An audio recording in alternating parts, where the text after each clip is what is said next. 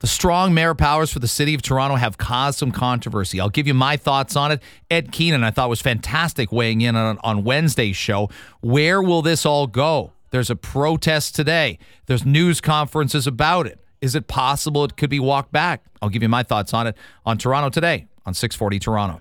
Yeah, yesterday at City Council, I think it takes something to do this. I think it took courage to take the first meeting of Toronto City Council and kind of, put your sword in the sand and say, here's some fighting words out of the gate. We're not going to have a honeymoon period with this new council. We're not going to be nice and friendly.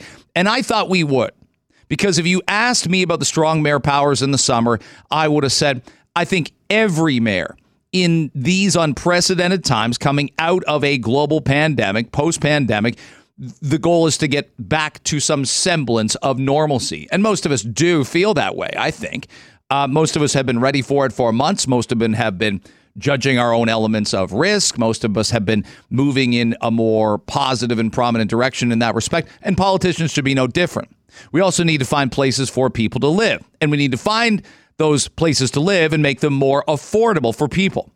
So the idea of a municipal body and a municipally elected body, democratically so, kind of fumbling through the next couple of years doesn't really appeal to me. So I'd love for this to be a get things done moment for the city of Toronto and for every city that needs to be doing these things. But how I view John Tory went about it is the wrong methodology. And I don't think it's necessary. And you can't go and ask the provincial government for, if you will, powers. I know this makes it sound like it's a Marvel or DC Comics movie. You can't ask for powers and then not plan to use them. Clark Kent, Superman. Did you think once he realized he could fly, he was never going to fly? Did you think that? No, of course not. So at the same time, John Tory, once he realizes, I only need to convince 8 people. Not 14, not 15, certainly not 2/3. There's only 26 votes of council, 25 councillors and him. They get to vote on things. Could be 15-11, could be 16-10. A couple people could abstain once in a while, but majority rules. When you decide what you're doing in your existence, don't you usually go by majority? Now, sometimes you don't. Parents, kids. There is a workplace scenario where you'd probably lean on somebody who's the decision maker, who is the distributor, who is the absolutely the voice that you want management to speak with. I've worked for companies before where management speaks, specifically a hockey team, to be honest, where management spoke with a bunch of different voices, and it didn't make sense. The general manager says this, the head coach says this, the owner wants this instead. It doesn't work. It's rather dysfunctional. And I'm very worried that Toronto will be more dysfunctional than functional. That under the guise of getting more things done, less things could potentially get done because there's going to be infighting and tension. And yesterday kicked off that concept that a lot of infighting could lead to just things not getting done. And we got to move. We got to move and push this through and that through and this through and that through. And if there's going to be protests, if there's going to be tension, if there's going to be rancor, that's problematic. Here's City Councillor Josh Matlow yesterday. And again, this was deemed by Ben Spur and the Toronto Stars a remarkable moment. I would agree. You don't usually see things and moments like this, no matter how divided politicians are. It doesn't matter. Conservatives and liberals, Republicans and Democrats. This is supposed to be all about independence and working for the people in your riding. And Josh Matlow from Ward 12 stood up and said, not only have you compromised you and your values, you've hurt all of us in this particular process. You impugned the privilege of this assembly by requesting that Premier Ford provide you undemocratic, minority rule powers that are unprecedented in any democratically elected body anywhere in the world.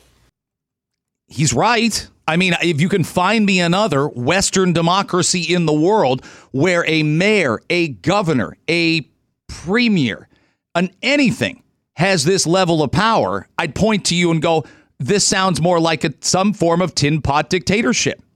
It's a democratic principle of majority rule. Your vote shouldn't be more than someone else's. And I'm probably wrong to make the comparisons of, well, how does it work in the home? Well, that's a different story sometimes. How does it work with a sports team? What about a band? What about a movie where the director and producer are on set? There always are going to be creative differences. There always are going to be clashes. Can they be professional? Can they be worked out? Can you take a win here, understanding you'll take a loss the next time out? It is so basic. Edward Keenan from the Toronto Star was on the show yesterday and absolutely is on one side of this particular struggle. Everybody's really devoted to the idea of building more affordable housing, more housing, period, right? I can kind of see in John Tory's own mind, because he believes he won't abuse a power or whatever, that he thinks this is something I need, because it's not just like typical opponents oppose him on housing. It's like if he wants to put up a rule that says that you can have a 5-story mid-rise apartment building on any residential street, he gets fights on that from people like Jay Robinson and Stephen Holiday, who have served on his executive committee, who have been his right-hand people. That's Edward Keenan. Look, there is every possibility that over the next 4 years, John Tory uses these quote-unquote powers sparingly. But why go ask for them if your plan is not to use them from time to time? And how many times can you think of in the past, your lifetime in politics, where you've seen a federal, provincial, international person take powers and say, you know what? These powers worked for the other mayor. I'm going to give them back. I'm not going to put these through. And it could be something as simple as John Chrétien saying, I don't like the GST. I'm going to get rid of the GST when I get elected. I don't know why Brian Mulroney brought in the GST. And then it stays. And I know there were some tweaks, and now we have a harmonized sales tax. But when we had a GST and a PST, he said he'd get rid of it in 1993, and he didn't get rid of it. It's not quite as simple as that. You're always going to hear those kind of things. Read my lips, no new taxes. There's always going to be promises that get made. John Tory said he wasn't going to raise property taxes. I think he has to. And I think there's an acknowledgement. I'd support John Tory in raising property taxes in Toronto. He needs to go to the federal and provincial government and ask for money. He needs to raise property taxes, and he needs to cut fat. He has to do all three of those things. All three, given what Toronto's coming out of and the fact that they're losing millions of dollars monthly on the lack of people riding the TTC. They're losing millions of dollars monthly in terms of tourism not having returned back to normal. We can't take several weekends in the summer and say, wow, Toronto's all roared back, because you see what it is Monday to Friday and I see what it is Monday to Friday. But the bottom line is, and the NDP is going to lay this out in 3 hours, and some of you might roll your eyes and go, oh, it's the NDP. They'll always say something. No, there's people right of center saying this is wrong. It's too much. It's a step too far. If it was happening anywhere else, you could point to anecdotal examples and say, you see, it works here. That's going to be impossible in a scenario like this.